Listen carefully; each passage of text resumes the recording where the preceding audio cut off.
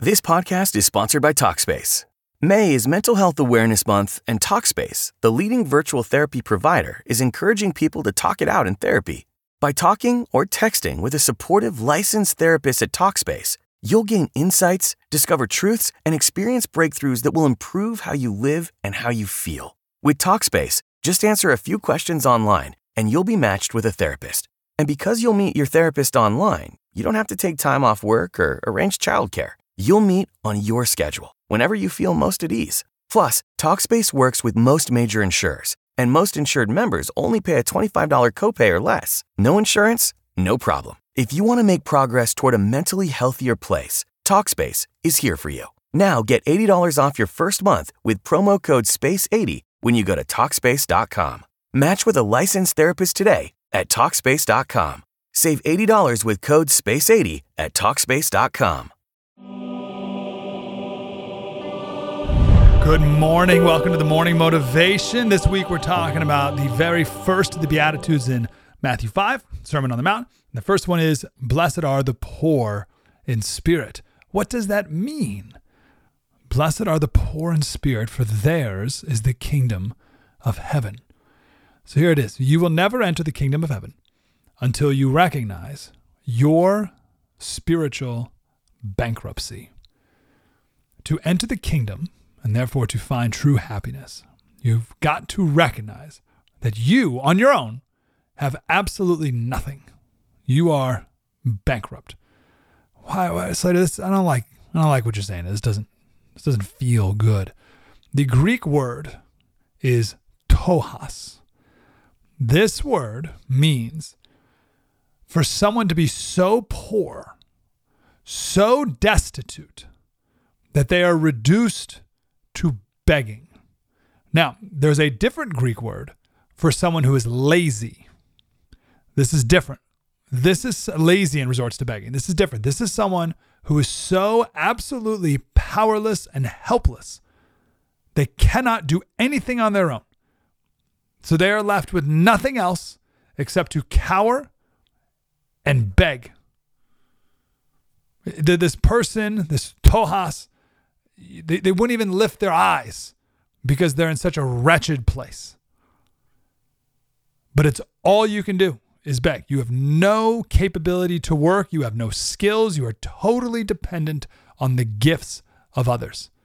That is the word that Jesus used. I didn't use that. I didn't make this up. That's the word he used. So if you want to enter his kingdom, that's where you start. Blessed are, happy are the hopelessly dependent. That's what poor in spirit means. Blessed are the hopelessly dependent. Hopelessly meaning, again, on your own. You are so completely dependent on God. Now, this is the complete opposite of the world today. The world says that you need to be self-sufficient in everything you do. And if you want something, you got to reach within you, and you can do anything you put your mind to. Nope, not in the Bible. And to be clear, this is spiritual bankruptcy, spiritual dependency. You can think about it like this. Imagine coming face to face with God. Imagine what that would be like. If you feel anything other than complete inadequacy in the presence of God, then you are not poor in spirit. And this can be hard to accept. I love when God does this. He gives the opposite of the world, right? God says, unless you're poor, you can't be rich. Unless you're a fool, you can't become wise. And until you lose your life, you can't save it. Here's another one. Until you become poor in spirit, until you empty yourself out, you cannot be filled with what God has to offer you. You cannot rely on your own righteousness. Isaiah 64:5 says, your righteousness is like what? Filthy rags. Isaiah 66:2, this is God talking. To this man I will look. Oh, this is good. Who does God look for? What kind of man does God look to? To him that is poor and of contrite spirit. Contrite means you have like a guilty heart. So a poor spirit, and a contrite spirit, and trembles at my word.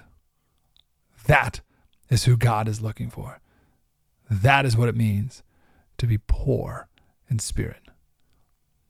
if we want the kingdom of heaven, that's who we need to be. Okay, so I don't love that. But okay, what does it look like? I'll give you some examples tomorrow.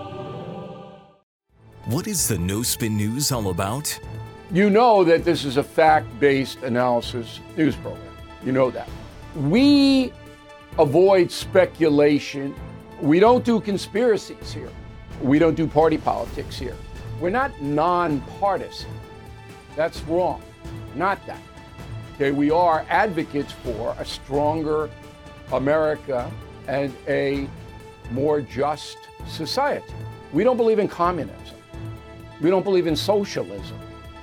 We don't believe in nihilism. We don't believe in the progressive woke culture. We think it is un-American. We don't support that. So you should know what we are, and it would then crystallize what we do. Listen to the No Spin News. Subscribe to Bill O'Reilly's podcast feed wherever podcasts are available.